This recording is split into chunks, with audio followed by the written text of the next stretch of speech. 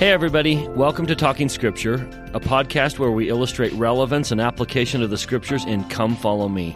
We also dive into the history and cultures of the text. Thanks for taking the time to share and subscribe to this podcast. For show notes, head over to our website, talkingscripture.org.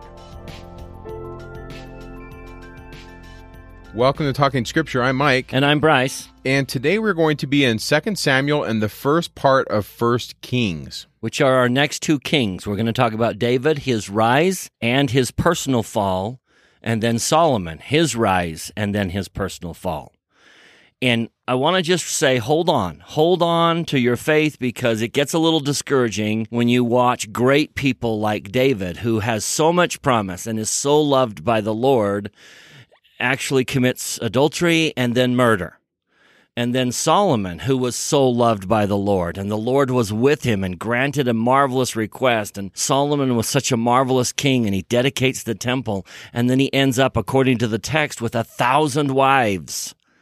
And we're like, what is going on? And so it's a little difficult as you read these, and it can be a test of your faith to say, oh, great, what hope do I have of being saved when great people like David and Solomon fall? And so hold on to everything you know about the gospel, that if we have faith and we repent and we keep our covenants and we follow the Holy Ghost, that the Lord's going to be with us. We need to trust the Lord's ability to save us more than we trust our ability to be saved. Sometimes we focus on our limitations and we lose hope. And we say, I don't know that I'm ever going to be perfect enough. And that's probably true. But we do need to focus on the Lord's ability to save us. And so as we go through David's fall and Solomon's fall, pay very close attention to what the Lord says, that I would have done anything for you, David. Nathan's going to come in after the fact and basically say, the Lord would have done anything that you needed him to do. And I would just kind of remind you that we're the only ones that can prevent God from saving us. Trust that as long as you hold the Savior's hand, as long as you walk with him, as long as you're willing to go where he is leading you, that there is no obstacle that he cannot overcome with you. The only person that can prevent your salvation is you. And David and Solomon do illustrate that they're the ones that pushed the Lord out. So hang on, because this can be a very discouraging week as we study the falls of two great kings of Israel. But there are some great lessons that we want to get into. So let's start by establishing David's kingdom. So the last time we talked, Saul has fallen. And David is in that process of rising and gaining the trust of the kingdom. So the first chapters, before we get to David's fall with Bathsheba, is kind of the establishment of his kingdom and David being recognized as king by all of the tribes of Israel, not just his own. So Mike, walk us through the history of David establishing his kingdom. Bryce, I like that introduction. The first 8 chapters or so describe in 2 Samuel David's rise to power. And the second bit is kind of what you've been referring to. From about chapter 8, verse 19 to the 20th chapter, it's the sin of David and then the destruction of his family, how it just kind of devolves. And then the third part of 2 Samuel, and that's chapters 21 through 24, is an appendix with a bunch of miscellaneous materials. So in the first chapter of 2 Samuel, a message is brought that Saul is dead. And it's an Amalekite who informs David that he finished off Saul at his request. And if you remember, in 1 Samuel 31, Saul dies. The archers hit him, and then he's killed by his armor bearer. But in this chapter, 2 Samuel 1, we're told that an Amalekite tells David, hey, I finished him off. And so then, instead of being excited that his rival is dead, David mourns the loss of Saul and kills the Amalekite messenger who told him of Saul's death. And then in 2 Samuel 1, verses 17 through 27, David gives a funeral song honoring Saul.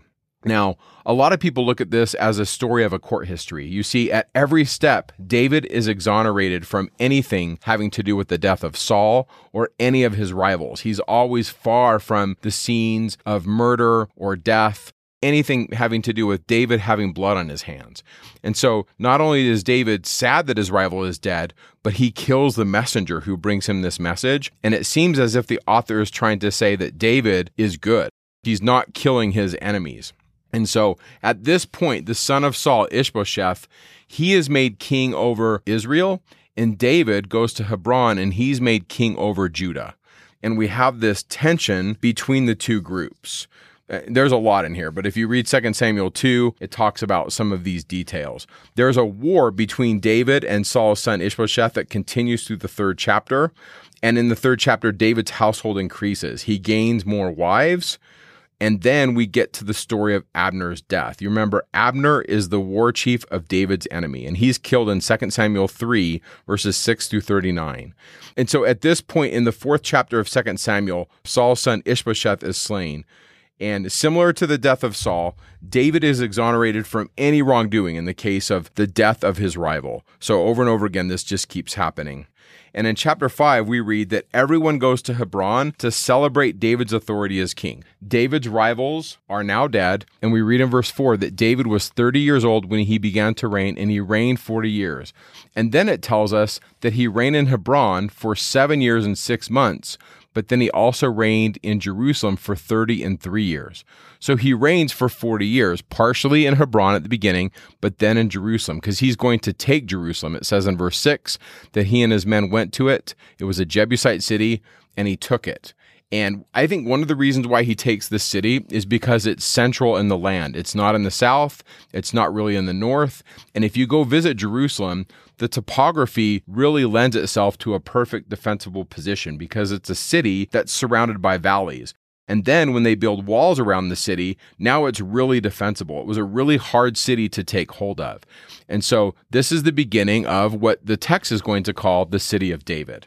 So he establishes his throne in Jerusalem in chapter 5. Also in chapter 5, Hiram of Tyre sends cedars to build David a house. And then we read about this conflict between the Philistines. The Philistines are going to come from the Pentapolis. We've talked about that before. The city-states, the 5 of them in the plains of Ashkelon, Ashdod, Ekron, Gath, and Gaza. And they spread out and they start to attack the Israelites. And so David pushes them back. And then with him pushing the Philistines back in a military victory, he takes the Ark of the Covenant to Jerusalem in the 6th chapter. And this is the story that I think we tell a lot in the church. Don't steady the ark. This story has to do with the man who dies when he touches the Ark of the Covenant. Now, David is moving the ark, and it's on a new cart, and it's being driven by 2 men named Uzzah and Ahio. Now, we're going to make the assumption that they are not the priests that necessarily carry the ark. So in a hierarchical priesthood, like the church practices today, there is a hierarchy of assignments. And it is inappropriate to fulfill an assignment above you in the hierarchy. My bishop stops presiding the moment my stake president walks in because he's above my bishop in the hierarchy. And so it would be inappropriate for the bishop to step forward and assume that he was in charge when the stake president is there who has higher hierarchical authority than the bishop does. So we're going to make the assumption that Uzzah and Ahio are not the ones that have the keys and the authority to move the ark as in carrying it, simply driving the cart. So in verse 6 of chapter 6, when they came to Nachon's threshing floor, Uzzah put forth his hand to the ark of God and took hold of it, for the ox shook it. And the anger of the Lord was kindled, and they struck him down. So why such a dramatic lesson here? And I think this is symbolic. We've got to see this as symbolism, and that is that it affects my spiritual life if I don't understand nor respect hierarchical priesthood. So Uzzah makes 2 mistakes, and I would just issue this as a warning for all of us. I think at one point or another, all of us are going to be faced with this temptation. The first mistake Uzzah makes is assuming that it would fall. This is the Ark of the Covenant. It represents God's presence. The Lord is not going to let it fall. And so some of us make the same mistake when we assume wrongdoing in one of the Lord's leaders. The Lord is not going to let us go astray. And now, that doesn't mean leaders don't make mistakes, but it shouldn't be my first assumption that you're leading us astray. I think the first assumption should be, maybe there's things I don't understand. I'm going to trust those who hold authority. But Uzzah makes that first mistake, and he assumes it's going to fall. And then the second mistake he makes is it's his job to fix it. Now, bless all of our sweethearts, but we have a tendency to do that. Sometimes we look at another person's life. Sometimes we look at another family and we assume wrongdoing. We think something's going on in that family and that I'm the one to fix it. And we make the same two mistakes that Uzzah made. Number one, let's not assume that it's going to fall. Let's not assume wrongdoing. And number two, let's not assume that I'm the one that should fix it unless I really am the one to fix it. We operate in a hierarchical priesthood organization in this church. And we need to make sure that we understand what authority I have and what authority I don't have. It would be inappropriate for me to do something for which I do not have the authority. That's why this is a church-supported, family-based church. Because what we're saying is there are limitations to the authority of the church, and that's what Uzzah teaches us. Uzzah raises the warning voice. Don't let your spirit be struck down because you make those two same mistakes. You know, Bryce, Brigham Young talked about this, where he said, "Let the kingdom alone. The Lord will steady the ark." Now, I want to just submit another way to read this. What if this is once again a court history, and what if this is a scribal insertion, meaning that a scribe is trying to describe who does and doesn't have the authority to touch the sacred things of God? We talked about this a little bit earlier in the Torah, but there's this tension between who can and can't offer sacrifices, who is and is not authorized to come to sacred things. And then we see some of this tension even laid out in the text. I mean, if you look in 2 Samuel chapter 6, this is so interesting to me. David comes in and he's wearing the linen ephod. He's acting as the high priest and he's dancing before the Lord. That's verse 14. But in verse 13, it says that he sacrificed oxen and fatlings. Now, I don't know the whole story, but we read earlier that Saul got in trouble for doing this. Saul was a king and he offered sacrifice. Apparently that was bad.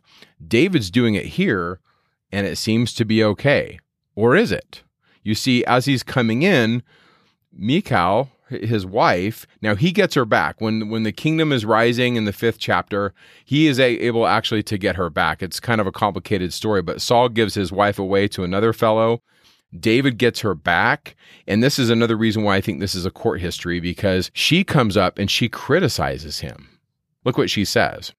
It says in verse 20 that she came out to meet David, and she said, "How glorious was the king of Israel today, who uncovered himself today in the eyes of the handmaids of his servants, as one of the vain fellows shamelessly uncovereth himself."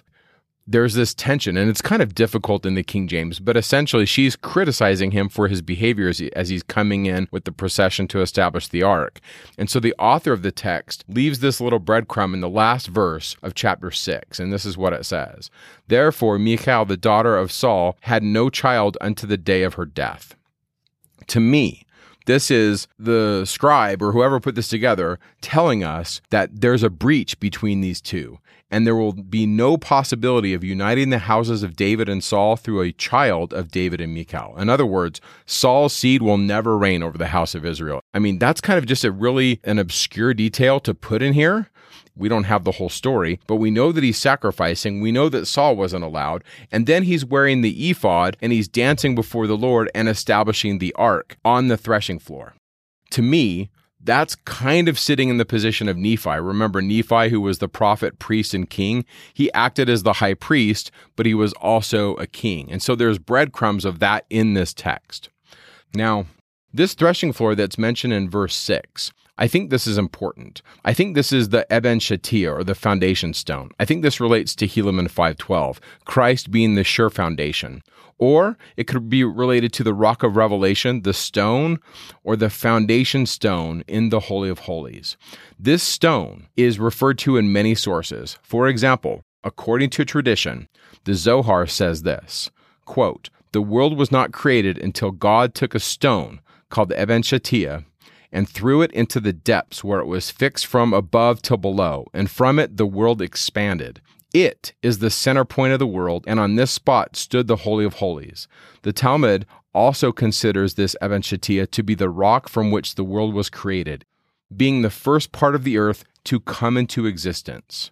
It goes on to claim that this rock is where God gathered the earth that was formed into Adam. In math, when you do graphs and you take the X and Y axis, that point in the middle, that's your origin point. I want to submit this idea that that's the threshing floor. The threshing floor is where X meets Y, and that piece of ground or that rock is going to be the foundation stone, the rock underneath the Holy of Holies.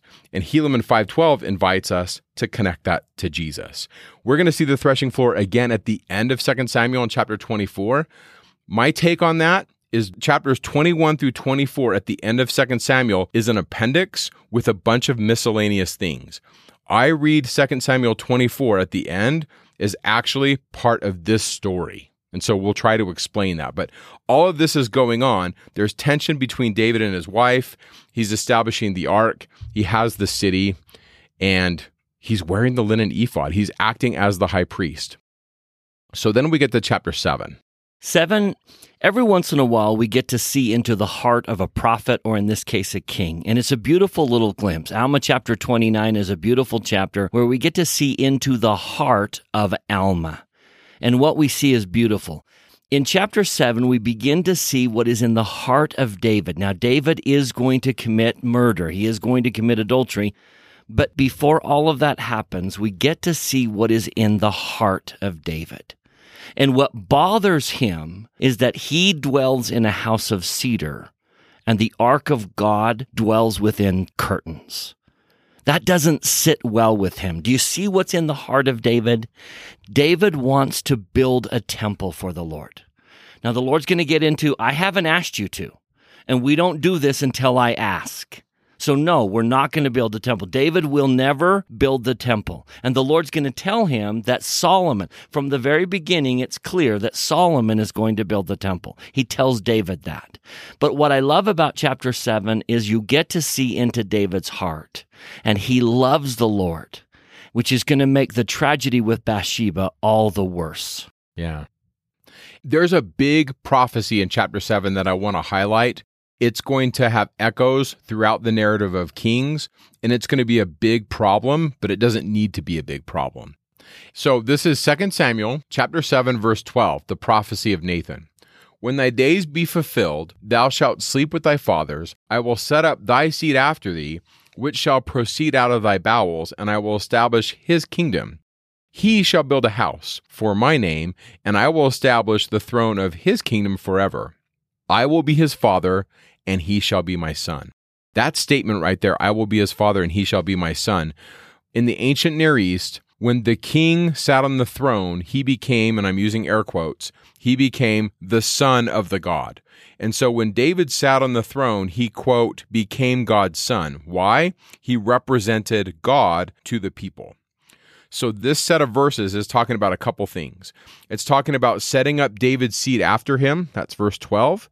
It's talking about establishing his house. And by the way, when you establish someone's house, you're talking about their family, but you're also talking, verse 13, about their throne. And the house of the cedars of Lebanon is going to be a term that's used for the temple of God, but the house of the cedars of Lebanon is also the house of David, and they're sometimes used synonymously. Then you go to verse 15. But my mercy shall not depart away from him, as I took it from Saul, whom I put away before thee. And then here's the key verse, verse 16 of chapter 7. And thine house and thy kingdom shall be established forever before thee. Thy throne shall be established forever. According to all these words and according to this vision, so did Nathan speak to David. That verse, verse 16, is a big deal. It's the Davidic dynasty promise. A couple places you want to mark in your scriptures if you want to write these down are 1 Kings 11:13, 2 Kings 8:19, and 2 Kings 19:34. This Davidic dynasty promise is also going to pop up again when Hezekiah takes his stand against the Assyrians. We'll see this when we get to Isaiah. Big picture, here's what's going on. Nathan issues a promise. David, because your heart is good, your house will always reign forever. So let me interject. David does fall in his personal life with Bathsheba, but that isn't necessarily the kingdom of David. So we need to separate the kingdom of David from his personal actions as the man David. Absolutely. And his kingdom will continue. The house of David will reign in Judah. But part of the problem, I think, when Lehi's around, now it doesn't say this in the Book of Mormon, Bryce, but I kind of think this is what's going on. When Lehi stands up and says, hey guys, if we don't repent, Jerusalem's going to be destroyed, I think some of the people that lived in Jerusalem in 600 BC, they knew, first of all, it was in their memory, Hezekiah stood against the Assyrians and Jerusalem was safe. And they also knew the Davidic promise. That was an attack on David and his legacy. So you can see why the Jews were offended at Lehi's prophecy. Yeah, I think that's what's going on. And the house of David does cease, at least in Jerusalem. You see at 586 Zedekiah, and it says his sons are slain. But the Book of Mormon kind of pulls on this thread because we hear about a guy named Mulek, and he comes to the Americas. And we're not going to get into that in this podcast, but many people struggle with this. In fact, one biblical scholar named James Kugel, who spoke of this oracle in chapter 7, said, what Nathan's oracle essentially promised was that a single dynasty, the house of David, would rule over Israel forever. Forever is a long time, and things didn't turn out that way. But as we shall see, the house of David did rule in Judah for some 4 centuries, certainly an impressive record.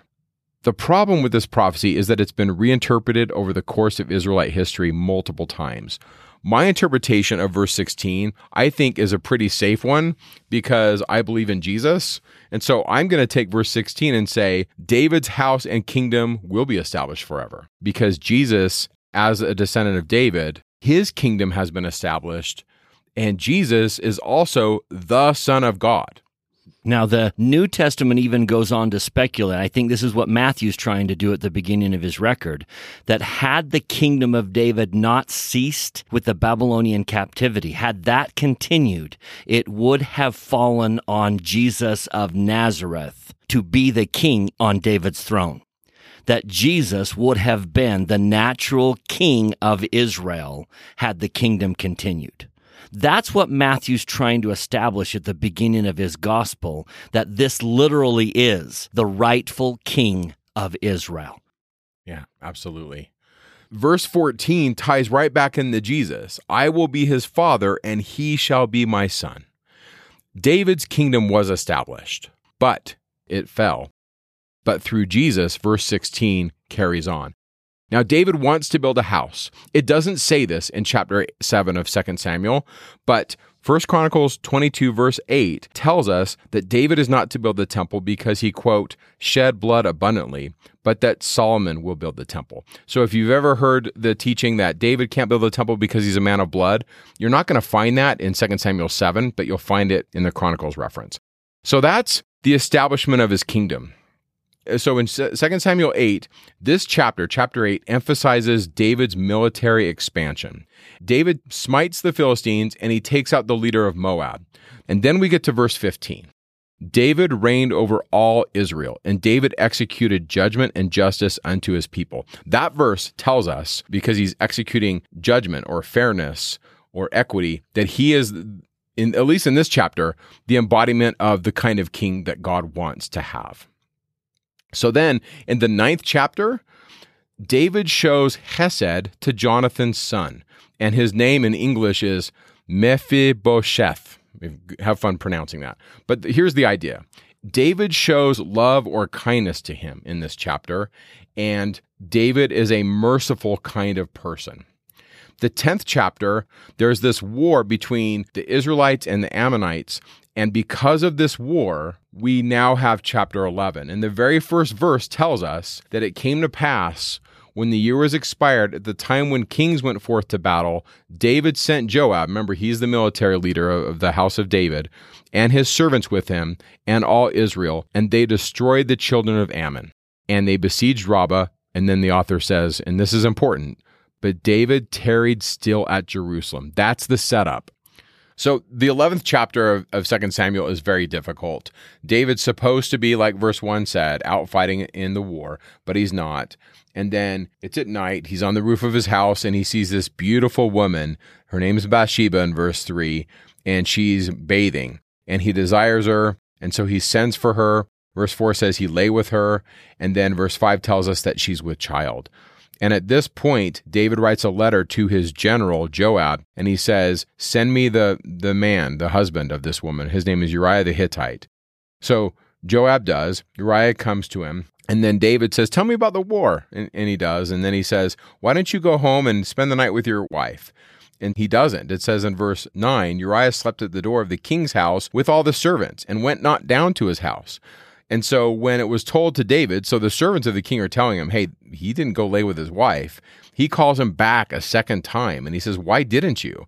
And there's something going on with the honor and shame culture of the ancient Near East here, because Uriah calls him out. Look in verse 11.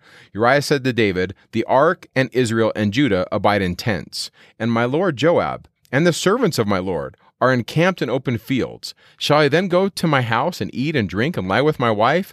As thou livest and as thy soul liveth, I will not do this thing. Now, what's interesting to this verse is verse 11 tells us that Uriah is calling him out. We need to note that he is also not of Israel. He's a Hittite. He's not even one of them, and he's calling David out as an outsider. And so David says, well, verse 12, tarry here today also, and tomorrow I'll let thee depart. And then he gets him drunk. In verse 13, David invites him to drink, hoping he'll then go home. But even then, Uriah does not go down to his house. He won't do it. He won't do it. So David's trying to cover it up. You see, it'd be really difficult to hide this if you've been at battle for a couple years and you come home and you have a 1-year-old child. And so David knows if he can get Uriah to sleep with his wife, then we're going to be all fine. But it doesn't happen. Uriah's calling him out. Now, my take on Uriah is, I think Uriah knows what David's up to. There's an interesting book on this called Misreading Scripture with Western Eyes, Removing Cultural Blinders to Better Understand the Bible. And in this book, there's a whole bit on honor and shame culture in the Old Testament. And these authors make this point, and I think they're dead on here, is that everybody knows what's going on. David knows what's going on, Uriah knows what's going on, and the servants know what's going on. And if Uriah will just play along with the game, everything will be fine. But Uriah is calling David out. He's basically begging David to admit his fault, and David won't do it. So there's a lot of pride in here in this discourse. But David sends Uriah back to Joab with a letter, and in the letter, he tells Joab, put Uriah in the hottest part of the battle, and then pull back your guys. And that way, Uriah will die in battle. And so what happens, Uriah delivers the message to Joab. I guess he didn't read the letter. Joab reads it. Joab follows the instructions. Uriah dies. Verse 26 says, when the wife of Uriah heard that her husband was dead, she mourned for her husband. And when her mourning was finished, David sent and fetched her to his house, and she became his wife and bare him a son. But the thing David did displeased the Lord. And so that's the general picture of the 11th chapter of 2 Samuel. And so how do I teach this? Like, what can we learn from this, Bryce? I think this is a marvelous discussion to have with teenagers or young marrieds or anyone of any age to talk about the lines of defense that we can put in place to prevent us from falling to the laws of chastity. What are the lines of defense that could have kept David safe? What do we learn from David's mistake that I can do in my life to prevent a similar error? This is difficult for me because I love David. I know that Doctrine and Covenants section 132 verse 39 says that David has fallen from his exaltation. I don't know what that means. I don't know if that means that David will never be in the celestial kingdom or he fell and then he's got to work his way back up. I don't know. All I know is that as I have studied the scriptures, I have never seen a more repentant person than David. He is the model of repentance in the Psalms. I really hope to see David in the celestial kingdom because of the influence he has had on me and my soul and the pleadings of his heart for God to forgive him.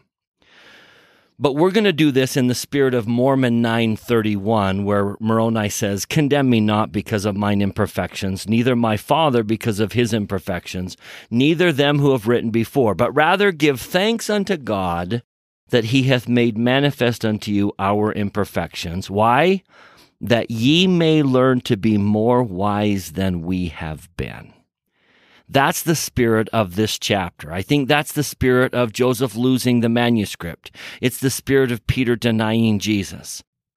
We need to remember that when we study the fall of a great person, that we're not to condemn them and criticize them as much as we are to learn from them that we can be more wise than they have been. So, number one, I would list that very first verse, be where you should be. David would not have fallen. David would not have had this problem if he was where he should have been. It's very interesting, Mike, that Alma says to his son Corianton, one of the things you did wrong is you forsook the ministry and you went over into the land of Siren. In other words, you went where you should not have gone. You weren't where you were supposed to be. And I think one of the major lines of defense for all of us, especially teenagers, is to be where you should be when you should be there. That's why curfews are important. You're less likely to fall into sin if you are where you should be when you should be there. I love the Savior's gentle rebuke of his mother Mary, who spent 3 days looking for him. I wonder if he was saying, when he says, how is it that ye sought me? I wonder if he was saying, where did you look for me? Where did you think I would be? Did you go to the skateboard park? Did you go to the arcade? Where did you think I would be? Because I'm going to be about my Father's business. And wouldn't it be wonderful, all you young people listening, if you could send that message to your parents? You may not know where I'm at, but you could trust that I will be doing what I should be doing. I will be about my Father's business. So David tarries at Jerusalem. That's mistake number one. Now let me set up mistake number two, taking you back to the Garden of Eden. In the Garden of Eden, I'd like to focus on the verbs where Eve partakes of the fruit. Now, in no way do I want to associate this with the individual Eve. I think she symbolizes all of this in this moment. This is how sin gets into us. So notice the verbs here. In Moses chapter 4, verse 12, the first verb is that she saw. Sin is in our eyes or in our ears. We see or we hear. Now, we ought to do everything we can to prevent sin from going into our eyes. We ought to not be on the pages of the internet where I'm going to see something I shouldn't. I ought not to go to a movie where I'm going to hear something that I shouldn't hear. So do all that we can to prevent sin from being in our eyes. But notice where it goes next. After she saw the fruit, it became pleasant. Now, where do things become pleasant? It's now in her thoughts. It's in her head. She's thinking about it. It went from eyes to head. And then the next verb is she desired. So where do we desire? It's in our heart. Sin has gone from our eyes to our head to our heart. And now we desire sin. Now what's the next verb? She took. Now sin is in her hands. Or you could say it's in our feet. Or maybe it's in our finger and we're clicking. We're grabbing and taking.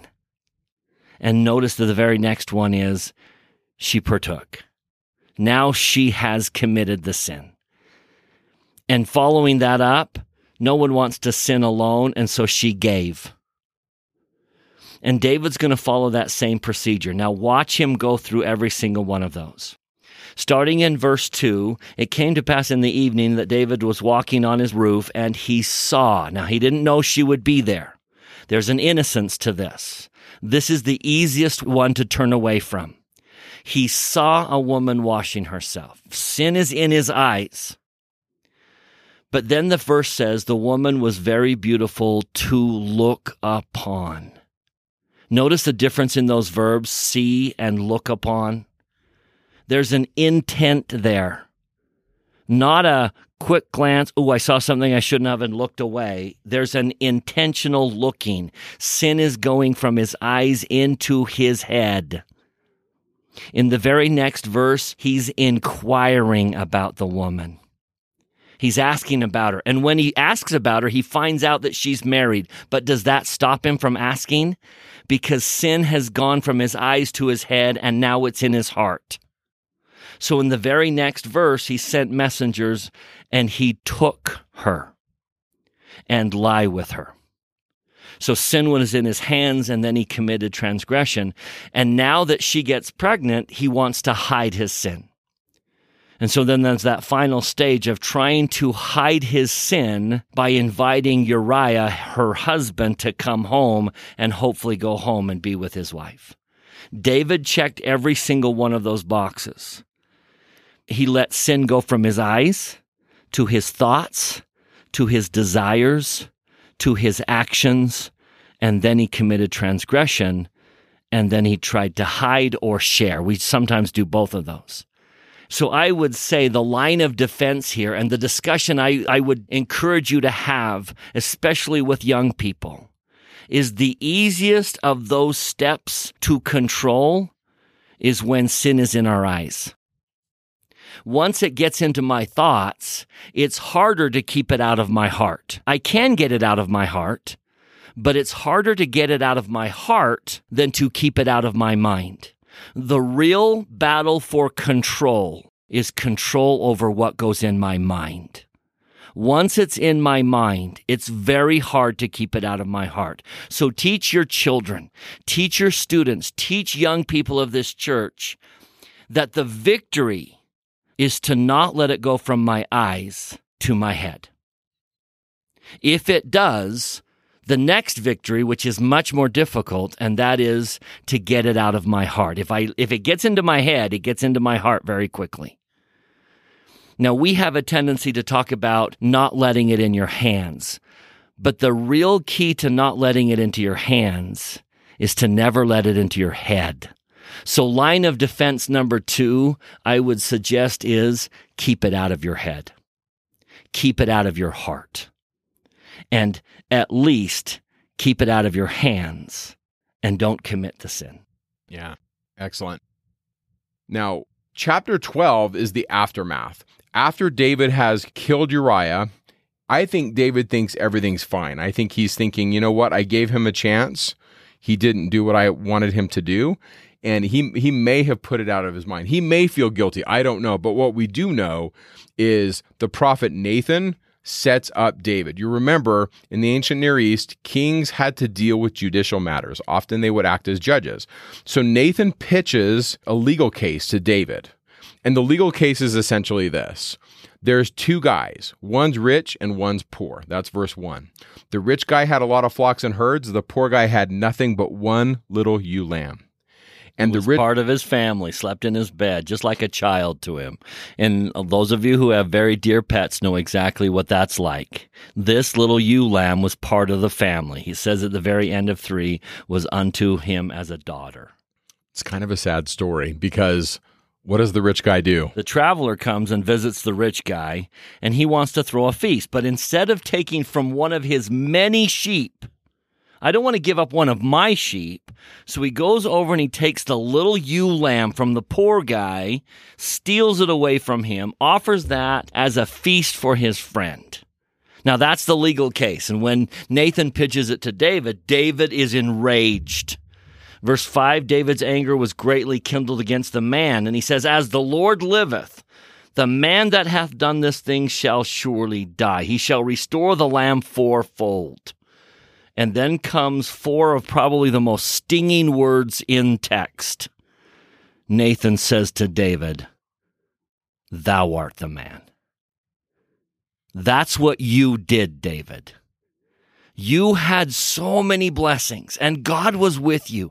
And listen to this rebuke that Nathan makes. He says, thus saith the Lord God of Israel, I anointed thee king over Israel, and I delivered thee out of the hand of Saul.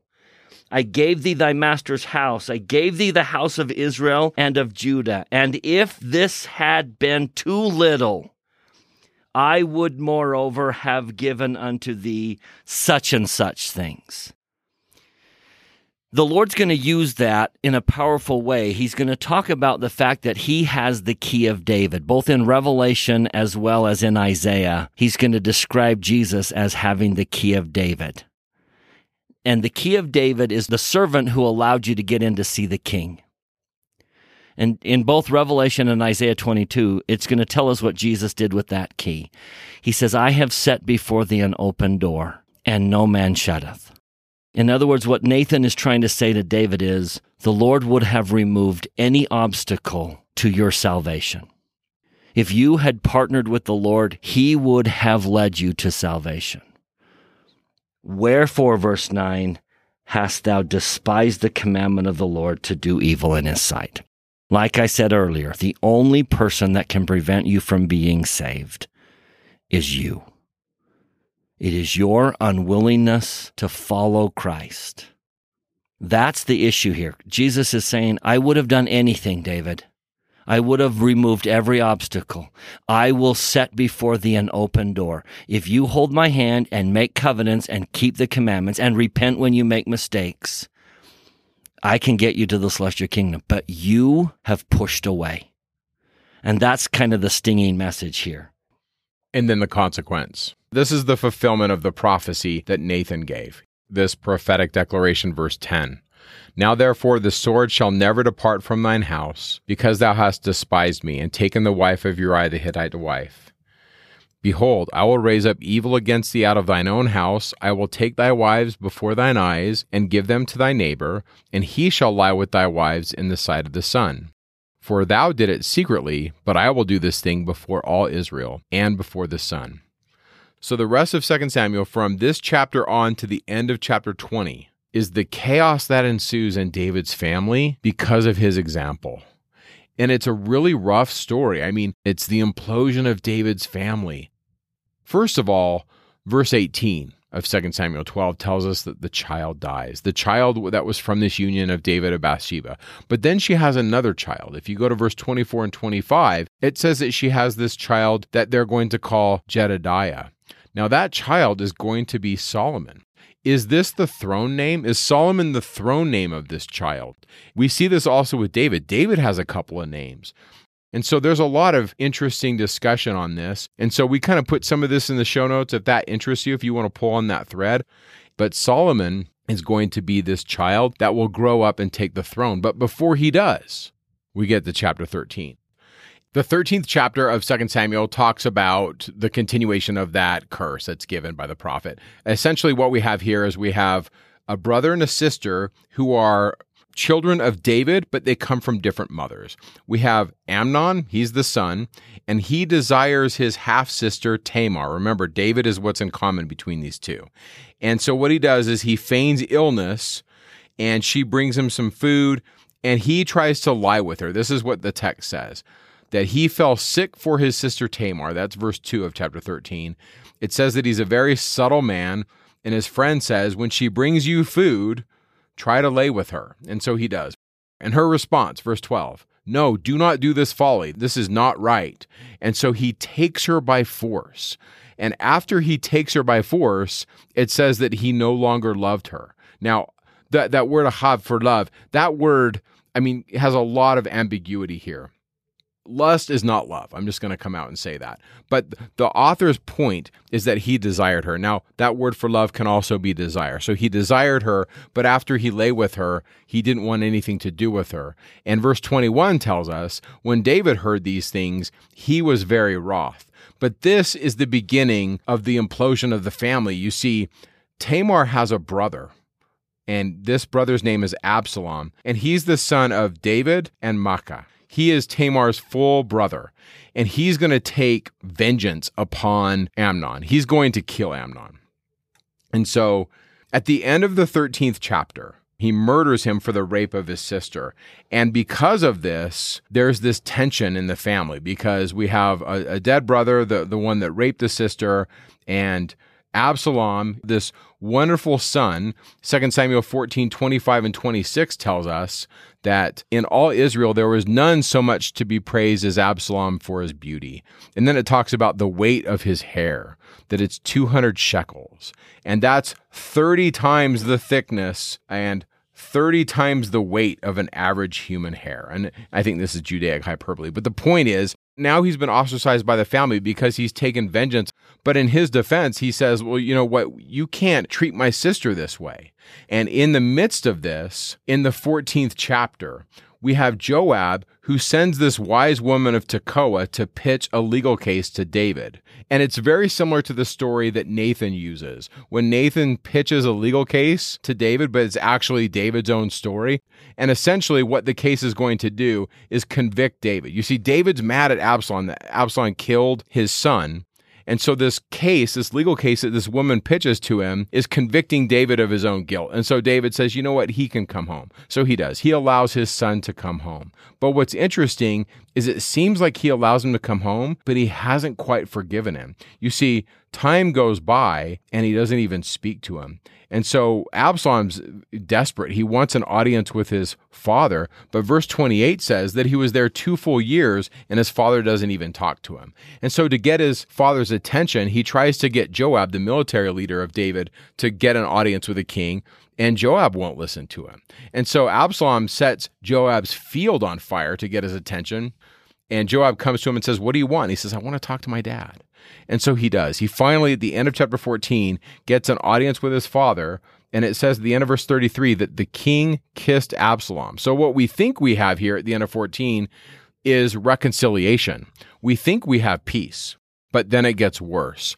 Absalom rebels against his father, and then he goes around to different settlements and he tries to muster political support. This is in chapter 15 in the first 6 verses.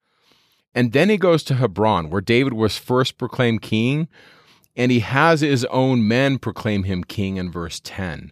They say, Absalom reigneth in Hebron. And it says that the conspiracy gains strength. That's verse 12. And David learns of the plans of Absalom in the next couple verses, verse 13 and 14. And because of this, he flees Jerusalem. That's verse 16. He leaves 10 of his concubines there to mind the palace at Jerusalem. And because of this, Zadok, who's the high priest, we think, he gets the ark and he's ready to leave the city. David seems to think that Absalom's going to lay siege to the city, but he turns and he tells Zadok to go back, take the ark back. I'm going to leave. And the image that we have is David leaving with his head covered, and he's barefoot, and he's going east through the valley of Kidron, and he's ascending up the Mount of Olives. And as I read the story, I can't help but think of the Savior leaving the city, going up to the Mount of Olives to pay for our sins. Now, I know David isn't Jesus, but it's just this type of sadness. In fact, that's even what the Valley of Kidron means. It means darkness or heaviness or sadness. And so David is in this sad condition. Verse 30 says that he went barefoot with his head covered. And Absalom is returning to the city, and he's taking it. Verse 37 says that Absalom came into Jerusalem. So that's the end of the 15th chapter. The 16th chapter is really difficult, but this is the fulfillment of the prophecy that Nathan gave. A man by the name of Shimei curses David to his face in chapter 16, 5 through 13. And in verse 20 through 22, Absalom sleeps with the concubines of David. Now, from the perspective of the ancient Near East, when someone laid claim to the throne, they would take the queen. Think of chess. If you take the queen, you're kind of laying claim to the other armies of the king. Well, by him sleeping with David's concubines, Absalom is staking out his claim for the throne.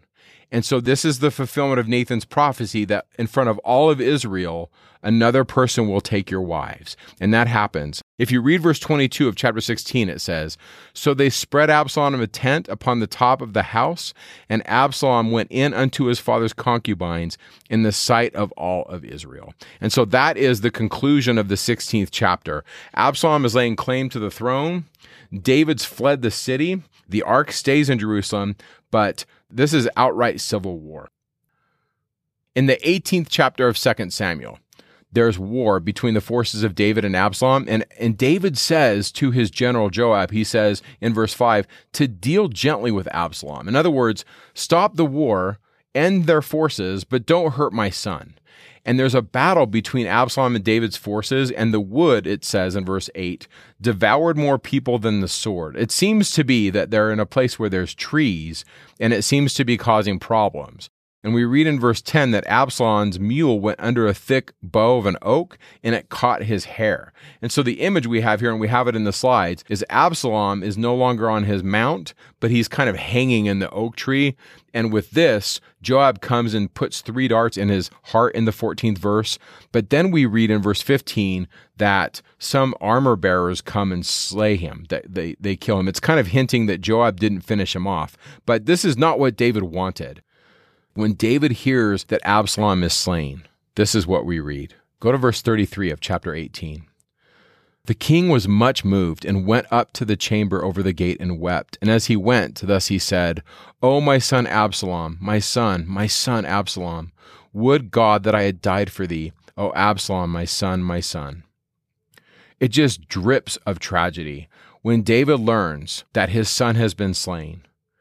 It brings out the emotion of the experience. And I think David, in seeing this, is reminded of the curse and reminded of his actions, that his actions played a role in the lives of his family.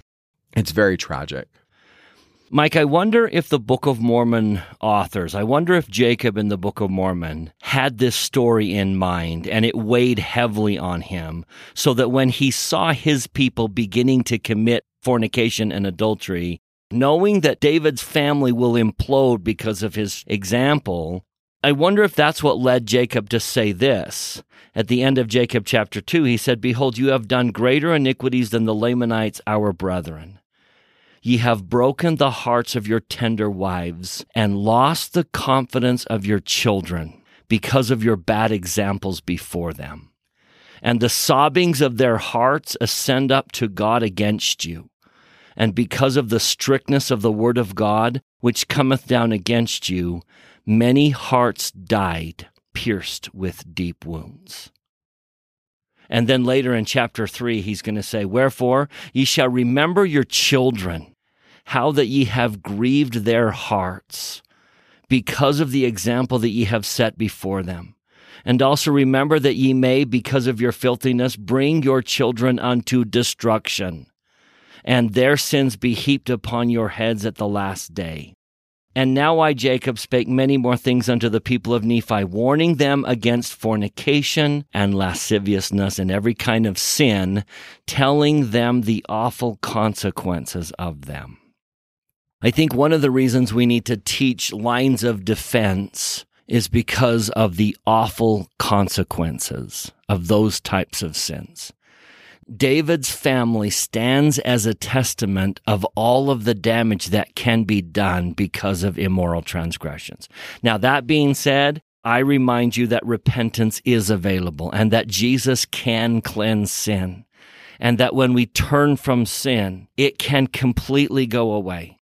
If any of you have struggled with immoral transgressions, please know that the Lord is capable of cleansing that transgression. I would use Alma as an example. Alma, who fell into numerous transgressions, and I can only expect that immoral transgressions were part of that, repented and was never crippled by that again. He was able to teach his children without being crippled by his past. So yes, there is repentance, and repentance is available. But I think David's story raises the warning voice about the awful consequences that come into our homes and upon our children because of lasciviousness and fornication. And so I wonder if we just need to remember the awful consequences on families when there is transgression. And that's what David's family stands to teach us. So remember those lines of defense and help those who are vulnerable be protected. Yeah. Powerful message. Now, there's a lot of details in chapter 19 and 20. We put those in the show notes, but I want to get to the appendix. So if you go to the appendix, or the third part of 2 Samuel, it's chapters 21 through 24. These last 4 chapters are full of diverse materials, and they differ in character and theological outlook and language from the main body of the book. A lot of people think that this stuff in these chapters was added later, and they're arranged in a chiastic order. It goes like this. Part A is a narrative about a national calamity. B is a short account of heroic feats. And then C is a poem. And then C prime is another poem. And then B prime is short accounts of heroic feats with a list of David's heroes. And then finally, A prime is a narrative about a national calamity. So it begins and ends in a national calamity. And the calamity in chapter 21 is a famine. And then we also have this notion of vengeance versus charity. There was a famine during the reign of David, year after year for 3 years. David inquires the Lord, and the Lord tells him it's because of the blood guilt of Saul and his house, for he put some of the Gibeonites to death. That's verse 1 of chapter 21. Now, the act of Saul, this act that's referred to, is not mentioned anywhere in the Bible. So what we take out of this, verse 1, is it's referring to something that's nowhere else in the Bible. So a lot of people look at this and say, well, this is evidence of the fragmentary nature of the text. We're just missing stuff. So the first part of the narrative tells of the Gibeonites' revenge for this act that we don't know what happened. The revenge for the act of Saul's violation of the oath, promising them preservation of life. And the calamity in chapter 21 is a famine. Then, from chapter 21, verse 15 to verse 22, we have heroic feats of people that worked with David. The 22nd chapter, if you do a close reading of it, really kind of reads like the Psalms, this song of thanksgiving. And then the 23rd chapter, verses 1 through 7, there's more Psalms, or more of what are called the last words of David. And then chapter 23, verses 8 through 39 are more heroes that are listed. And one of the most painful verses is the last one in verse 39. Listed among David's heroes is Uriah the Hittite. Yeah. Ouch. Now, the 24th chapter is another national calamity. There's 3 events in this chapter. There's a census. David's going to take a census. There's a plague, and then the staying of the plague, or the stopping of the plague, is David's purchase of the threshing floor. Now, to count out or to take a census is prohibited in the law. God says that the kings are not to do this. And verse 1 of chapter 24 talks about David numbering Israel and Judah. And the purpose is so that he can wage war. That is looked at negatively in the text. And so because he takes a census, a plague ensues. And because of the plague, he's given this message. Go to verse 15. The Lord sent a pestilence upon Israel from morning even to the time appointed, and there died of the people from Dan to Beersheba 70,000 men. But David wants to stay the plague. And so it says in verse 16 that the Lord was sorry. He stops the plague. And the reason why he does is because David says he has sinned. He saw an angel, and he goes to purchase the threshing floor of Araunah. And that's a pun on the word for ark. And so he goes to purchase the threshing floor of Araunah, and that's in verses 19 to the end of the chapter. And the idea is that he purchases the threshing floor for 50 shekels, that's verse 24, and he builds an altar to the Lord, verse 25, and he offers burnt offerings and peace offerings, and the Lord was entreated for the land, and the plague was stayed from Israel. And so the building of the altar, which is going to be the beginnings of the temple, starts in this chapter. This is the very last bit of 2 Samuel. And it seems to be a message that the Lord is staying the plague as David does what he can to establish sacred space. Now we're going to go into 1 Kings. Which really should be 3 Kings. It would be nice if they numbered this by king, so that 1 Samuel, which is the story of the first king Saul, were actually 1 Kings, and David, who is the second king, would be 2 Kings. So here we are in 1 Kings, and we're up to the 3rd king, Solomon. So I know it gets confusing, but 1 Samuel is the first king, Saul. 2 Samuel is basically the second king, David. And 1 Kings is actually the 3rd king, Solomon. And then we go really quickly into the kings after that. Kings is essentially the narrative of the house of Israel splitting. You see, after Solomon, the kingdom splits between north and south, and that's going to happen right around 921 BC. But that's not going to be covered in this podcast. This podcast, we're just going to talk about, like Bryce said, the 3rd king. That's going to be Solomon. The first part of 1 Kings is going to cover David's death, and there's going to be some internal strife as to who should have the throne. If you go to verse 3 of chapter 3, it says that Solomon loved the Lord, walking in the statutes of David. Only he sacrificed and burnt incense in high places. There's this tension in Kings. Are we allowed to sacrifice in high places or not? we put it in the show notes, all these breadcrumbs that show that the Deuteronomistic historian is writing Kings. And so you can see all those clues that show that this is probably from the same author. And because of that, there's that tension. Kings is going to want only sacrifice happening in Jerusalem. But the positive thing we read here is in verse 5. In Gibeon, the Lord appeared to Solomon in a dream. And he says, I'll give you whatever you ask. And Solomon basically says, I want to have an understanding heart. How can I possibly judge your people? That's verse 9. And in verses 11 through 13, the Lord says to Solomon, I'm going to bless you with this because you have asked for this wonderful thing, a quote, wise and understanding heart. And because that's the only thing you asked for and didn't ask for riches or glory, you didn't make prideful requests, I'm not only going to grant your request, but I'm going to give you what you didn't ask for. I'm going to be bounteous in abundant blessings in your life. Now, Solomon is a marvelous man, and he's very deserving to be king.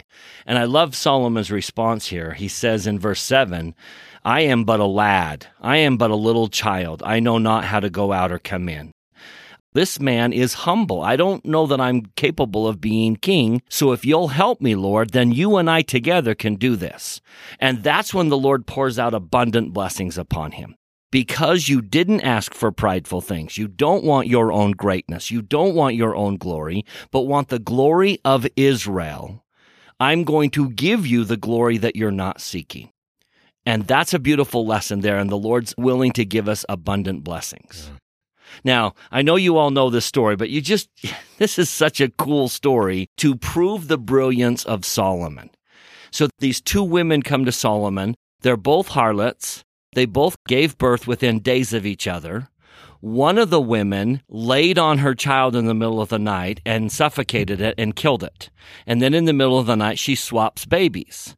So the other woman wakes up and says, this isn't my child. This is not my child. I know my child. The real mom was like, oh, you took my baby. And the lady who's the not real mom is like, no, it's my baby. No, it's my baby. And so they take the matter to the king to have him judge. So tell me what you would do. I know you know the story, but pretend you didn't.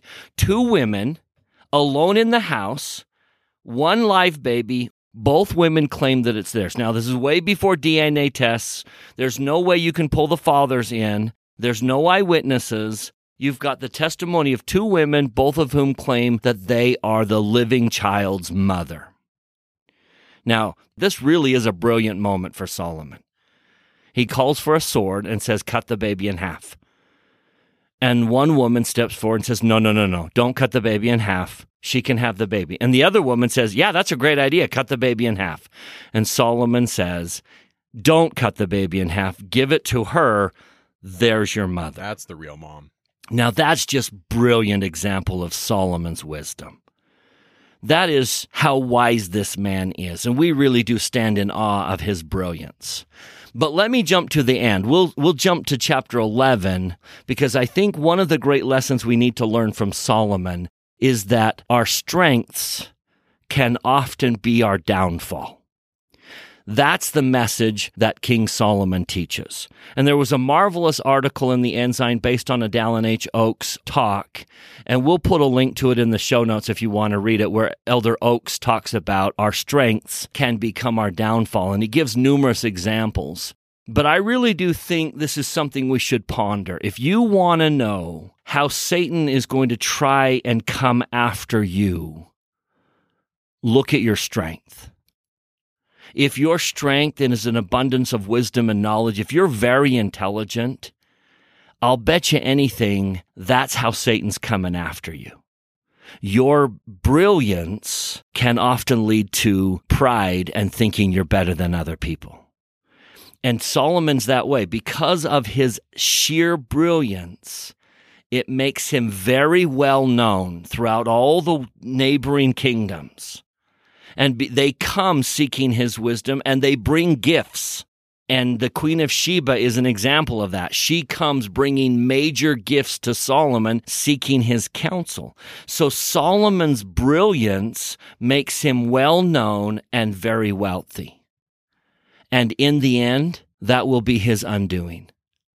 If you'll turn to chapter 11, which is the last of our Come Follow Me chapters here, The sad ending of King Solomon is that, verse 1, King Solomon loved many strange women, together with the daughter of Pharaoh, women of the Moabites, Ammonites, Edomites, Zidonians, and Hittites. And you have to see the connection here that because of his wisdom, people seek him from all of those nations. They come in to see Solomon's wisdom, and now he's connected to them. And then we get in verse 2, of the nations concerning which the Lord said unto the children of Israel, you shall not go in unto them, neither shall they come in unto you, for surely they will turn away your heart after their God. Solomon clave unto these in love. He had 700 wives, princesses, and 300 concubines. You know, if that's literal, which I don't know if it is, but if it is, that's going to require a big tax bill that the people are going to have to pay just to maintain his household, which is really the precursor to the division, is taxation. Yeah. And then the tragedy here is at the end of verse 3, his wives turned away his heart. For it came to pass when Solomon was old that his wives turned away his heart after other gods, and his heart was not perfect with the Lord his God, as was the heart of David his father. This is a sad ending to a wonderful man who gave us some incredible scriptures in the Proverbs, brilliant insights into human behavior, brilliant insights into how to be a better person. But the sad tragedy is that his brilliance actually becomes his weakness. It's another example of when they are learned, they think they are wise, and they hearken not unto the counsels of God. So I think this week, as you ponder Solomon's life, would you take some time and ponder the strengths you have, the strength that God has given you, and how might that strength become a weakness? You can see the author of Kings trying to figure out why the temple was destroyed, writing their history, showing you these three great kings, Saul, David, and Solomon, that had all the potential in the world. But like Section 121 says, when they get a little bit of authority, they kind of think that they're the one in charge and that they're wise. And I think that's one of the things that's drawing out. But I think we're going to end with chapter 8, the first Israelite temple. Finally, the third king over Israel, Solomon, builds the temple. And this building will stand until it's destroyed by the Babylonians quite some time later, 400 years later, essentially. So this temple is going to be here for a long time. And it becomes the pattern of the temple that the Nephites take to America and build their temples following that same pattern. So not only does this temple last for 400 years, but the legacy of this temple lasts throughout the entire Nephite history. It was to a temple patterned after Solomon's that Jesus appears in 3 Nephi chapter 11 and comes to the Nephites. Yeah. So chapter 6 and 7 get into the dimensions of the temple and some of the things that are taking place. One of the things we see here is that Solomon's house is bigger than the temple, quite a bit bigger. And so is that something that the writer of Kings is trying to show, that maybe Solomon isn't right with the Lord, or is he? I don't know. But certainly if he has 1,000 wives, he's got to have a big house. But we get to the 8th chapter, and the 8th chapter of 1 Kings, verse 22 through 54, is the dedicatory prayer of the temple. Now, I'm going to give you an assignment in the spirit of Come Follow Me. When you have a quiet moment, open up 1 Kings chapter 8 and Doctrine and Covenants section 109 and read them hand in hand. The dedication of the first brick and mortar temple of which we know and of which we have the dedicatory prayer, and then the dedication of the first temple in our day, Kirtland. And there are some wonderful blessings and promises given. I just want to take time with one of them. Starting in verse 37 of King Solomon's dedication, he says this: if there be in the land famine, if there be pestilence or blasting, mildew, locust, or if there be caterpillar. Now, those are obviously Old Testament problems. If we modernize that and say things like, if there be in your life financial challenges or health challenges, if there's addiction among a sibling or a child or someone that you love, if you're alone, or if you can't have a child, or if there's a crisis of any type, if their enemy besiege them in the land of their cities, whatsoever plague, whatsoever sickness there be.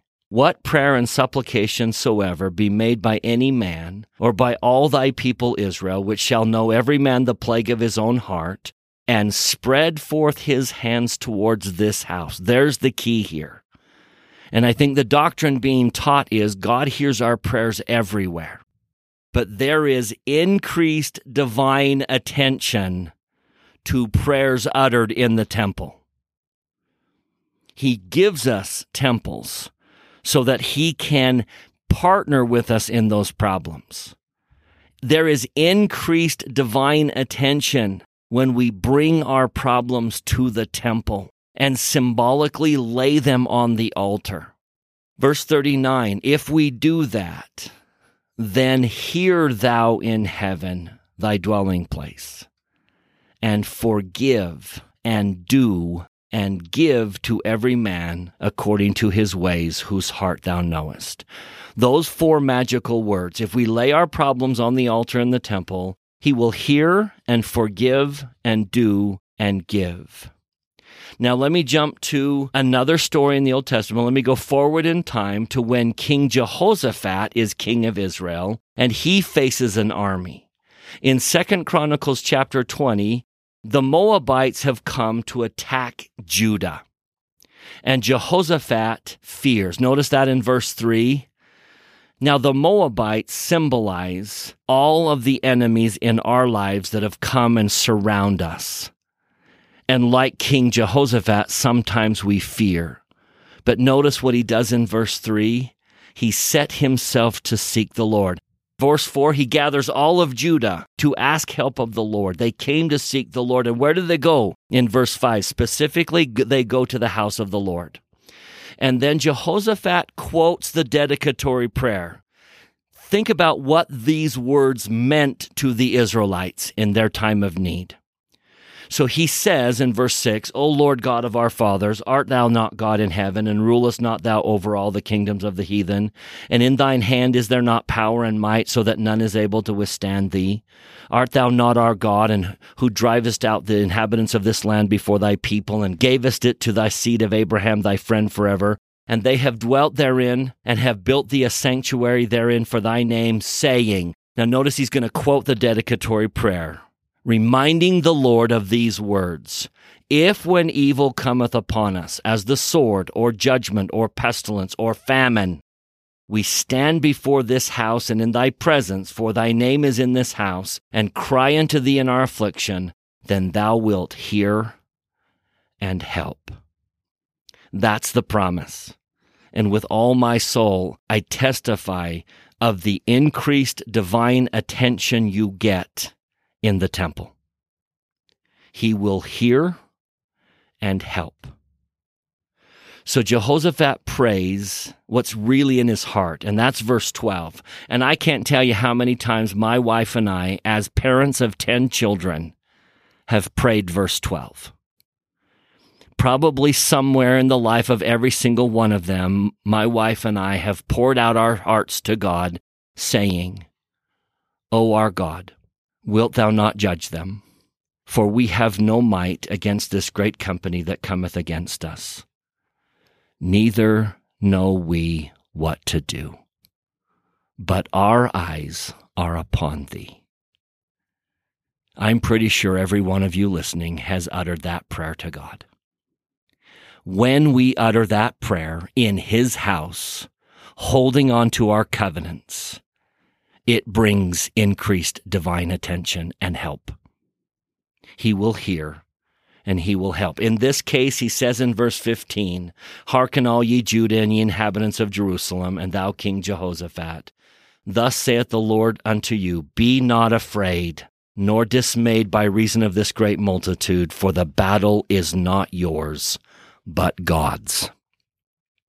I testify that we make it God's battle when we, in our covenants, go into his house and lay our problem on the altar. It then becomes his battle. The battle is not yours, but God's. He says to them in verse 17, Ye shall not need to fight in this battle. Set yourselves, stand ye still, and see the salvation of the Lord with you. O Judah and Jerusalem, fear not, nor be dismayed. Tomorrow go out against them, for the Lord will be with you. Now, sometimes the Lord says, grab your swords, we're going to fight. Sometimes the Lord says, lay down and take it. Sometimes the Lord says, run. But he will be with us, and he will fight our battles for us. Let me just add one more temple to this. This is the dedication of the Salt Lake Temple and Wilford Woodruff's words. While dedicating the Salt Lake Temple, President Woodruff said the following: Our Father, may peace abide in all the homes of thy saints. May holy angels guard them. May they be encompassed by thine arms of love. May prosperity shine upon them, and may the tempter and the destroyer be removed far from them. Heavenly Father, when thy people are oppressed and in trouble, surrounded by difficulties or assailed by temptation, and shall turn their faces towards this thy holy house, and ask thee for deliverance, for help, for thy power to be extended in their behalf, we beseech thee to look down from thy holy habitation in mercy and tender compassion upon them, and listen to their cries. That is the blessing of a temple. Increased divine attention when we bring our problems to the altar and stand there in our covenants, trying the best that we can, imperfect as we are. We partner with God, and our problems become his problems. Then we trust his solution will come. I like that. I think that's important. And with that, next time, we are going to cover 1 Kings 17 through 19. That's going to be the confrontation that the prophet Elijah will have at Mount Carmel against the prophets of Ahab and Jezebel. Now, we will do chapter 12. It's one of the most important chapters in this whole time period where the kingdom of Israel splits. There is a split in the kingdom. And then we learn something important about the northern kingdom and why they're going to be destroyed first, and the problem that they had. And so we'll talk about chapter 12 when we talk about Elijah and Ahab. We'll see you next week. Talking Scripture is not an official production of the Church of Jesus Christ of Latter-day Saints. The opinions expressed in this podcast are Mike and Bryce's opinions only. We refer you to official church sources and the church website to clarify any doctrinal questions.